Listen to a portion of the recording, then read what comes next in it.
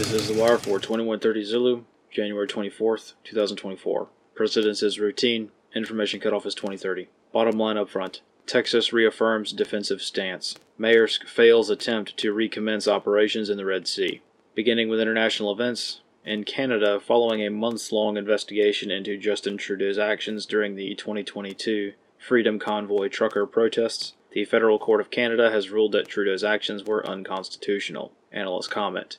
As a reminder, last September this investigation process revealed falsified intelligence reporting, which intended to falsely indicate the protesters presented a terrorism threat. These documents indicate that the Royal Canadian Mounted Police used falsified data from the Canadian Anti-Hate Network, a non-governmental organization, as sourcing for their own investigative reports, which led to the justification of Trudeau's invocation of the Emergencies Act to freeze the finances of protesters, along with a myriad of other targeting tactics. In the Red Sea Horn of Africa region, 2 Maersk vessels attempting to transit the Bab el-Mandeb Strait have reversed course following Yemeni attacks. The merchant vessel Maersk Chesapeake and merchant vessel Maersk Detroit, both American-flagged, owned and operated, were attacked with multiple cruise missiles as they attempted to run northbound through the Bab el-Mandeb Strait under the escort of U.S. Navy warships. In the Far East, North Korean leadership continues to erase references to reunification with South Korea. In addition to removing reunification topics from propaganda websites, open-source satellite imagery indicates North Korea has demolished the famous 30-meter-tall Arch of Reunification in Pyongyang. This move follows months of increased tensions as North Korean leadership has progressively shifted into a more openly hostile stance with regards to relations with South Korea.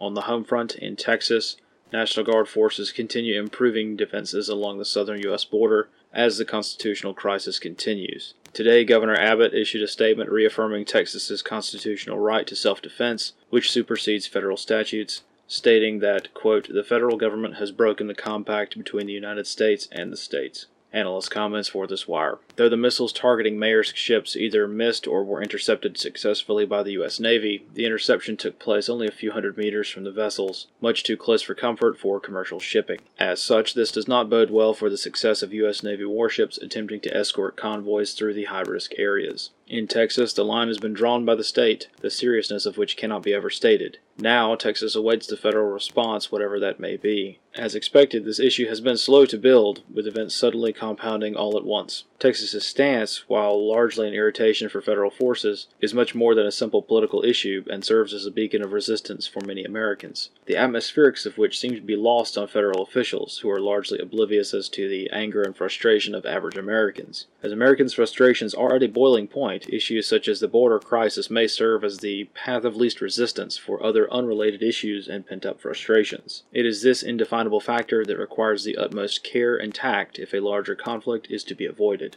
This concludes The Wire for 2130 Zulu, January 24th, 2024.